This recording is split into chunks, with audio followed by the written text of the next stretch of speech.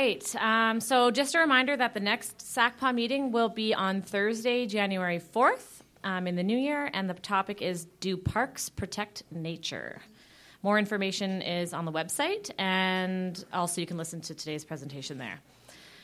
If you have any suggestions or feedback, there's a suggestion box outside, I believe, and you're welcome to throw your suggestions in there. So at this time, I would like to welcome anybody who has any questions to the microphone, and I'll let Brandy come up here. And if you could keep your questions brief and to one or two really, poignant topics, then Brandy will do her best to answer all your questions. So there we go.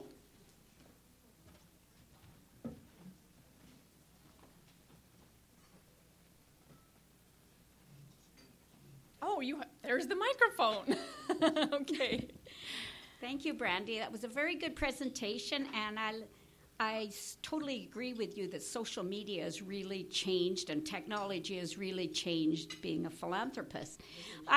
I'm sorry. My name is Barb Phillips. I'd just like you to comment on one way that philanthropy is happening is through the GoFundMe pages that have sprung up. In particular, because we are donating to Streets Alive. I saw yesterday that they have a GoFundMe to raise money for an industrial-size washer-dryer to complement their pin work that they do, people in need for washing all of the laundry that I'm sure they must do. So I'd just like you to comment on the rise of GoFundMe pages, if you have any stats on it. But, yeah, it's sure out there. It really is. Thank you for the question. And that is a phenomenal question, like you said, and we've already talked about social media and the internet and technology has really changed how things increase. And I mean, even with entrepreneurs putting things out there that you can actually use, I think it's GoFundMe you can actually use to kind of help entrepreneurs start little products and things too. So from my experience, we do have a few things through the university where you can actually click on the link and then donate towards it specifically, but I don't have a whole lot of experience other than knowing that it's if you use the GoFundMe pages, sometimes it can be amazing in a very impactful way, but you have to market and advertise correctly. If people don't know it's there, they won't know where to look for it, and it's just going to flop. So I think that's the trickiest part about the GoFundMe pages, even though they are valuable and they're available, is to make sure that the marketing for it is going to work. And that people know it's available. So, yeah, I think it might be an avenue that might start growing in the future even more if people are aware. But, yeah, thank you. I'm Mary Shillington, and thank you, Brandy, for your enthusiasm and your commitment to these projects. I have two questions. An observation first. They talked about, you showed a slide where there was a team of people together, and they were celebrating that they had donated and raised a fair amount of money. It seems to me that is actually a great team-building kind of thing. Oh, thank you. And so that's what agencies and other businesses would like to do. I had a question about how the volunteer hours were collected, whether nonprofits were included and whether churches were included, because for me, I spend a lot of hours with those kind of things. And what about political parties? The amount of hours I put in for the political party I support. And so that's my one question. And the second, if you have time to answer it, is crowdfunding. What's happening with crowdfunding, and how does that impact on things? Right. So crowdfunding is pretty similar to the GoFundMe pages. And so that we've kind of discussed a little bit. In terms of the volunteering, I really appreciate you asking those questions. From my understanding, the information and the stats that I received are from Volunteer Lethbridge, which probably collect all the information from their volunteer organizations that are actually members of Volunteer Lethbridge. So St. Michael's Health Center, I was there prior to, and they have a volunteer group who actually keeps track of the hours, and then that's submitted to Volunteer Lethbridge. So those hours would be a compilation of all the member organizations.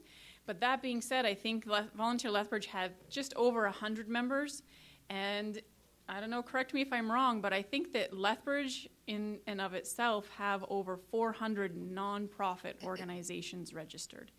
So, and I don't believe that would be including political parties, or I don't know about churches, but it's true. Like, I volunteer a lot at my church, and I don't ever have any account. Or so to say that that number is just a quarter of what's out there, it's probably just a tip of the iceberg, really. Mm-hmm. And to go along as well with your question about building teams, one of the programs that Volunteer Lethbridge has is you can take, and BMO has done this, so that's how come I know about the experiences. They'll take a specific day and ask for a number of their teammates that work at BMO to take the day off, and it's with pay, but they'll go and actually paint fences or kind of just an individual who can't paint it themselves. Maybe they can't do it financially or health-wise they're not able to, but they'll find individuals in the community who need help with painting, and they'll take their crew out from BMO and actually go and paint for the day, which is really neat. And they said it's just a phenomenal way to do team building. So I really appreciate that question as well. Thank you, Mary. Okay, my name is Mark Gettle. Now, one of the big incentives of donating to charitable organizations, of course, is a tax break, tax deduction. Now, CRA has very strict rules regarding what can be a charity and what cannot. For instance, there's organizations such as Coalition for Gun Control or Evidence for Democracy, whatever, are not charitable organizations. And recently, also, a CRA has been clamping down on organizations and deregistering some. Now, my understanding is to be a charitable organization, you cannot be an organization that benefits itself or its members. So I'm wondering also, every year CRA publishes the most charitable city in the country, and it's always Mountain View. And of course, Mountain View is because it's very religious, and any donation to a church is charitable. But how can that be if it's not benefiting its own members? So I'd just like to see if you comment a little bit on CRA's definition of a charity, and how come religions that are charitable organizations, whereas others might not be. Ooh, that's a bit of a tricky question. You might have stumped me a little bit. But I guess just to talk on Mountain View, that's a really interesting thing. I had no idea about that, so I'd be interested to know where to find that in the future. But if you think about churches, I don't think that they keep the donations to themselves. Of course, it is there to support their membership, but they also oftentimes see causes and they'll donate towards, for example, when I worked at St. Michael's Health Center, the Knights of Columbus and the Catholic organizations, they would support the fundraising events that we would hold at St. Michael's Health Center. And so, and even knowing Mountain View is a large LDS community, they have welfare services so that if people in need, whether or not they're members of the church, need support, then they will be more than happy to help and support in that way. So they do a lot of outreach with things like that. In terms of the other aspect of your question with CRA and the different types of charities, I'm not really very, very well versed in that, so I could do a little looking into that more if you'd be interested. Thank you. Brandy, I'm Douglas Mitchell. I think you're preaching here to the converted, as far as I know. There may be some exceptions, like my friend in the back there, but the thing that bothers me very much, particularly this time of year, is we have, and when you get old and you can't get out and run around and volunteer, most of your contributions are in the form of checks or internet transfers. And what really gets to me is the volume and the number of charities that seem to get hold of your name, and I want to know how I can stop this flood that comes into my mailbox, particularly around Christmas time, because I know we're Christian, and so I think we'll contribute a little more. So that is a real concern for me, and how you address that. Now, and the trouble with many of the charities we contribute to are based on heartstrings and globally. We contribute a lot of money globally, not locally. So I wonder if you have an answer, particularly to the question of how do you stop this flood of stuff coming into your email unsolicited. You can write to them, it doesn't mean a damn thing. They still keep sending it. And you mentioned the Red Cross, and the Red Cross is one of the worst offenders. I've sent them at least 2 checks this year. Christmas time, I get 3 more. It's ridiculous. You get so bombarded. could you answer that? Give me your thoughts on that. Well, I apologize for all the charities on their behalf, but it is true. Sometimes we get overwhelmed. And even myself, even just going through the checkouts when it seems like I can't just buy something and I'm being asked to donate, it gets a little bit aggravating sometimes because if I'm committed to a cause, then I'll naturally just donate. And I think that maybe that's the thing is if you donate to Red Cross, they know that you're committed and they want to give you an update on what's going on and then request some more funds to help with their program. In terms of internet, if you're getting a lot of emails, a lot of times on the bottom in small writing, you do have the option to unsubscribe. But I have had experience, with the university I was looking at, not our university, but down in the States, I was looking for a course, and I hit unsubscribe, and they kept sending me stuff, and so I actually had to phone them and say, I hit unsubscribe. So it can be frustrating, and I think that, unfortunately, that's kind of just the way it is now. We just get bombarded with things, and it is a little bit frustrating that to the point, I don't know, as a child, if my mom kept saying, Brandy, go clean your room, Brandy, go clean your room, I wanted a clean room, but if I'm always being asked to clean my room, I don't want to clean my room. So maybe it's the same thing with donations. I hope not, but I think we just do our best and slip it in the garbage or, write letters, but it really is. It really is. So, I don't have an answer. My name is Henry Heinen, Brandy. And Henry. I took note of your quote from St. Matthew, freely you have received, freely you give. Mm-hmm. Now, I married a girl from the county of Barrhead, from a rather conservative, total Dutch community called Neerlandia. And she's an only daughter, and her dad always said, son, I'm his favorite son-in-law because he only has the one. And he'd say, son, remember, you can never outgive the Lord. And I thought, well, okay, that sounds pretty good. But you were young, we didn't pay much attention to it. As I got older, I know that he's right. But I pick up on the former speaker's point of view as well, because what we're getting now is donor fatigue. Mm-hmm. And how do you get around that in terms of, the new generation to motivate them and say, look, to say thank you or to give something in return, because I find that somewhat difficult. So maybe you can talk about donor fatigue. And I now write down who I give to because I get another one 2 months later. I already forgotten I wrote him a check. And so I want to make sure that I don't duplicate it too often because there's a plethora of these things. And I have enough labels, I could live to be 1,000 years.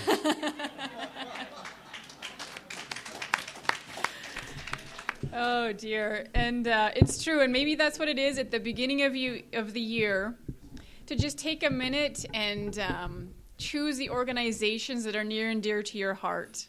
And like you say, write them down and keep track of the areas that you want to be able to give to and support. And budget it perhaps and say, this year I'm going to give X amount of dollars to this organization. And then it's a little bit easier to disregard. I think one of the challenges sometimes that businesses face, and oftentimes when we go and talk to businesses and ask them to support an event with sponsorship, they say, you don't know how many golf tournament requests I received this week even. And they just get bombarded because it's so common now to have a golf tournament or an event. And so we encourage businesses to have a giving plan. And it's no different, I guess, perhaps from individuals. If we have a plan and know what we're going to give to and how much, then it's much easier to say yes to the ones that we like and no, not this year, to the ones that don't really appeal to us. And as fundraisers, actually, that's really appreciated because sometimes we'll call people and ask if they're interested in talking to us about the university.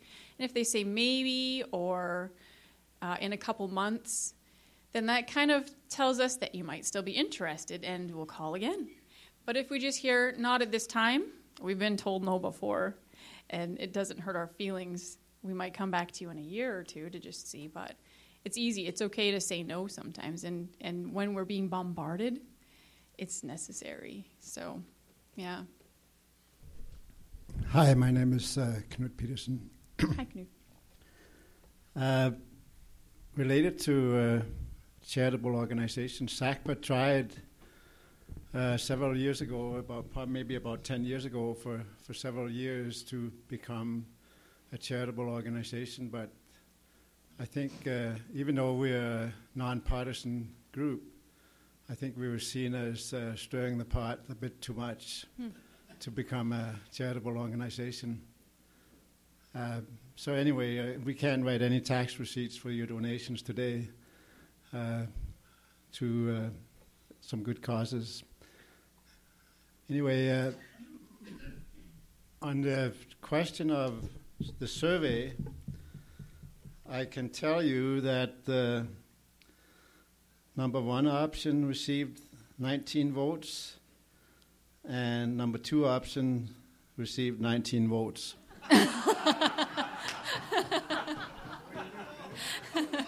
But I haven't voted yet, so I could actually break that. So if I wanted to be like the U.S. Vice President, One more. I won't have to break the tie then. Guess what? He wrote 1 and 2 tied. Another vote for option one. So if I wanted to not break that tie, I could vote option 2. Why can't we do it 1 week number 1 and the other week number 2 so we find out? I think what we're going to do is we will visit this further in the new year once everybody gets over Christmas. We will go back because we don't have a big crowd today either. So I think it's maybe do a survey monkey, not a monkey survey, but a survey monkey, so more people can vote on it. I think. Knut, you told me to interrupt if there was not a question for the speaker. Okay, sorry. All right, good job, moderator. My question relates to social services is slowly being taken over by charitable organizations, whether you would like it or not. And especially if we get a change in government in Alberta in a few years, we will be seeing a lot more fundraising to keep 90% going. Mm-hmm. Could you comment on the trend that we're seeing in political fundraising is also a huge issue. So do you have any thoughts on where we might be going with that? As taxes become a bad thing, we're going to have to rely on donations.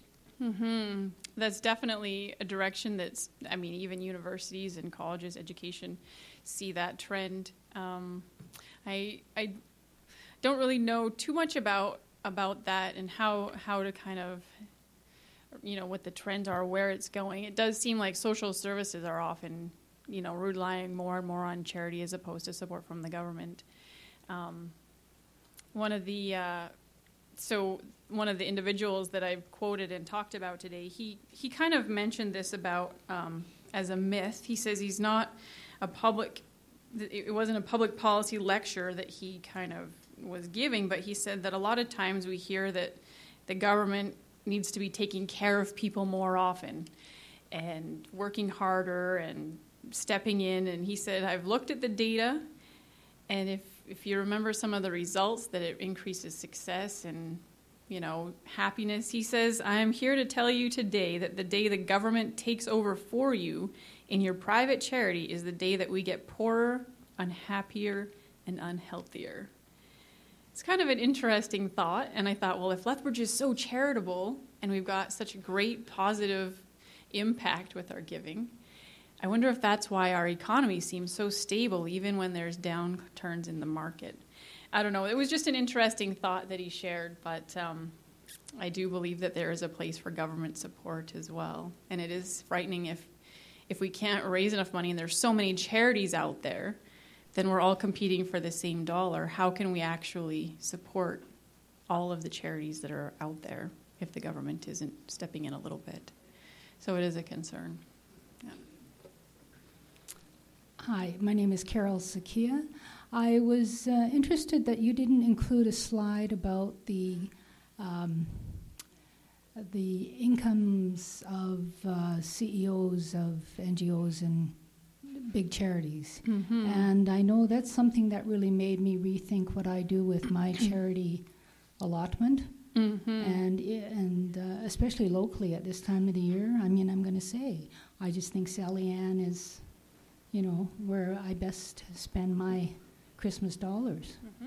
So nothing against what happened here today, but it hasn't prevented me, but it's made me more conscious of where I'm giving. Mm-hmm. But I know other people that I'm associated with, they will use it as an excuse that the wrong people are getting the money that gets donated. Mm-hmm. And, you can always find an excuse if you don't want to donate, but I think there could be more said about that aspect as far as dollars going. Yeah, very much so. Thank you. And that is actually one thing that I kind of assumed someone would ask me about. So if you think a little bit about big CEOs of companies that are not nonprofit, so if they're for-profit, on average, I saw a slide saying that they typically make about $400,000 a year.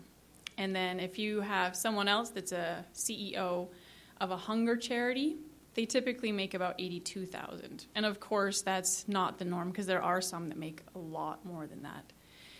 But if you think about the brains coming out of schools that have MBAs, for example, where do you think they would be most inclined to go? Probably the big businesses. And so they make $400,000 a year, and it's easy for them to take $100,000 and donate it to the hunger charity, and they still have more. They have $300,000 left in their pocket instead of working for a hunger charity that's only earning $82,000.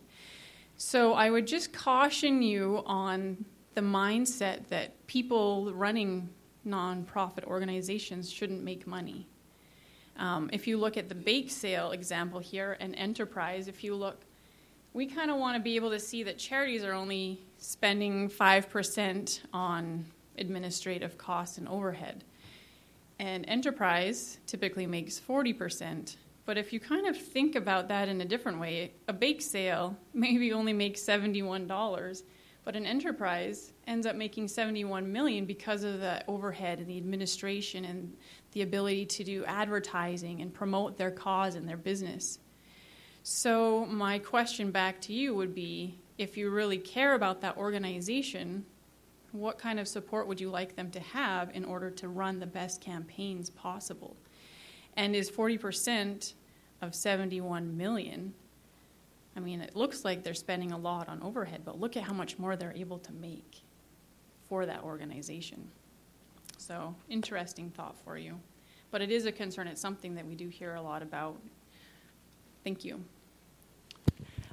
Sorry, we just have time for 2 more questions, so I think we got that. Brandy, Terry Shillington here. Thank you for a lively presentation. I have both an observation and a question. The observation is that those of us who have been raised as givers and raised on an ethic of generosity have a hard time saying no. And in the modern age of spam and charities for everything under the sun, we need to learn to not feel guilty about saying no. There's no reason in the world why I need to feel guilty because I pass through Safeway checkout and don't give to whatever their latest appeal is. So that's something we have to learn as givers, that it's okay to say no. Yeah. My question is probably you'll think tangential to what you really want us to hear. But I was intrigued by the slide of the 4 robber barons or the 4 philanthropists. Yeah. And I wonder if we have a modern generation of philanthropists and who you would put on a slide of 4 modern ones. I'm guessing Bill Gates might make the short list. Bill Gates is a pretty good one. Has that gone out of style, or do we still have modern philanthropists of the stature of Carnegie and Rockefeller and so on? Mm-hmm. Good question. And I think, like you mentioned, it would be the Bill Gates of the world or Warren Buffett. They would probably be right at the top there. But I think that another thing to recognize is back then, during the days of Carnegie and Mellon, the wealth was kind of among a smaller few. And now there's so many more wealthy people that maybe it just doesn't get as noticed as much, because there are, I think last year I saw a statistic, or within the last couple of years, I don't know which year it was, but recently, in 1 year, there were 21 gifts of $100 million in the U.S. 21 gifts. And that's a pretty phenomenal amount. That would be nice to have come into Lethbridge and help some things here. But, you know, maybe it's just that we don't hear so much about it because they're more frequent. I don't know. But there are definitely some robber baron type of people out there. I enjoyed your presentation very much. My name is Mike McCaig. I have a little bit of a question, but more of an observation. Mm-hmm. And the first observation is that every year there's a thing that goes around the internet that says, the number one thing it says is that the Red Cross spends more money on administration than any other thing. I've done some research on that, and that particular one that comes around every year is totally fake. Mm-hmm. So that's what the internet is doing to us as well. It might be helping us donate more, but it's also hurting us. Mm-hmm. I wonder if you could comment a little bit. I know that when I was working and raising a family and trying to pay for kids going through university and all that kind of stuff, my charitable donations were probably very limited compared to what they are today. Mm-hmm. Fortunately, I'm comfortable, and so I can do a lot more. And I do agree with your comment about the feeling good. It does feel good when you can go down to the Streets Alive and drop a check on them or something. I'm wondering if you have any idea of, I know that most of the people in this room are probably pretty good donators. I wonder how the younger folks are doing these days. Mm-hmm. That's a really good question. And maybe some of you even have a better answer. I've got 4 children of my own, and they, it just seems like, not every week, but very regularly they come home and say, Mom, we're doing an awareness campaign or raising funds for the Terry Fox run, or this individual who was in a car accident in our school, or we're doing a food drive at Halloween instead of trick or treat. It's I can't even remember now. Anyways, so they go around door to door. Instead of asking for candy, they ask for stuff to donate to the food bank. So I think it's true. As we age and we kind of don't have so many people to rely on us for support, we can actually be a little bit more giving with our funds. But I do feel like the youth of today, if you see, they just are so phenomenal, and I think even more connected because of the internet. They see more of what's going on and the challenges that are being faced and the natural disasters. And I think that their heart goes out a little differently, and they're more of an immediate generation. So if they see something and they can text to it, they will. And they're more, if they want to make an impact, they just do it right now. And it might not be quite as much, but they are actually very generous in that generation I've seen thus far. So, mm-hmm. I have just a quick question, and then we'll wrap it up. You talked about the Inspiring Philanthropy Day Awards, where 5 or 6 local philanthropists were receiving awards. Mm-hmm. How would somebody go about nominating somebody for that? Because I know a lot of people in my life, and probably yours, donate to some great causes or volunteer their time. Mm-hmm. So I just want to know how somebody, anyone in our community, can nominate somebody for that. Yeah, I love it. And this is a great note to end on. So like I mentioned, National Philanthropy Day, and put it in your calendars, November 15th. Your mental note or something. But leading up to that, the Association of Fundraising Professionals will put out a cry to nominate, or an invitation to nominate philanthropic leaders in our community. Doesn't matter who they are, what they do. We just want inspirational stories and leaders that we can say thank you to publicly. And so we, sometimes it's a little tricky to get all that information out to the public and notify people, but if you keep your eyes open, we try and put it in the newspaper and online and a few different ways, but anybody can nominate someone. There might be someone that you know that you would just think is, like, they fit the perfect bill for this. And so you are more than welcome. We've got an application form online, or you can click on the link and then you can print off the application package. And it's pretty easy. You just fill out some information and get a support letter, and we are able to add that to the packet. There's 6 different categories you can nominate people in, from youth philanthropist to group or individual. So it's pretty phenomenal, and it's great to have more applications. So if you have someone that you'd like to nominate, we'll probably, January or February, try and call for more nominations for next year. So thank you. And thanks again. Yeah, thanks, Brandy. And thanks for having us today. And have a great rest of your day. And happy holidays, Merry Christmas. And we'll see you back here Thursday, January 4th. And if you want, this isn't on, but there are a couple more flowers. So if you can think of someone else that you would want to give a flower to, there's, I think, 4 or 5 more up here. So come and help yourself.